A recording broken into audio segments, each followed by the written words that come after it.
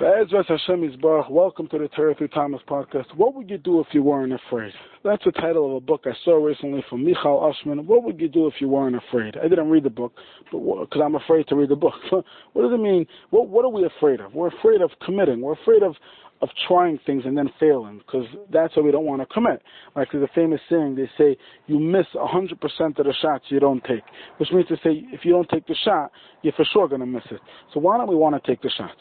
So I think because we're scared of commitment. This week's parasha talks about Nedarim. Promises, accepting upon yourselves, right? Making resolutions. And we all associate that with Rosh Hashanah and Yom Kippur.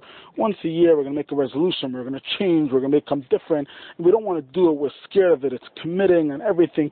And I think it's mamish the opposite when you think about it. It's the exact opposite. It's literally it's a non-committal. It's not forever.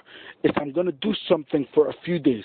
I'm going to rise above my normal tendency, my normal routine of doing A, B, C, and D, and I'm going to do something different, something a little better, just for a little bit. Because I want to be peacefully Pesach, Pesach Shalmachas. I want to open up a hole, a little change in my life, like the hole of a needle, and Hashem will open it up like Pesach Shalom, as big as can be.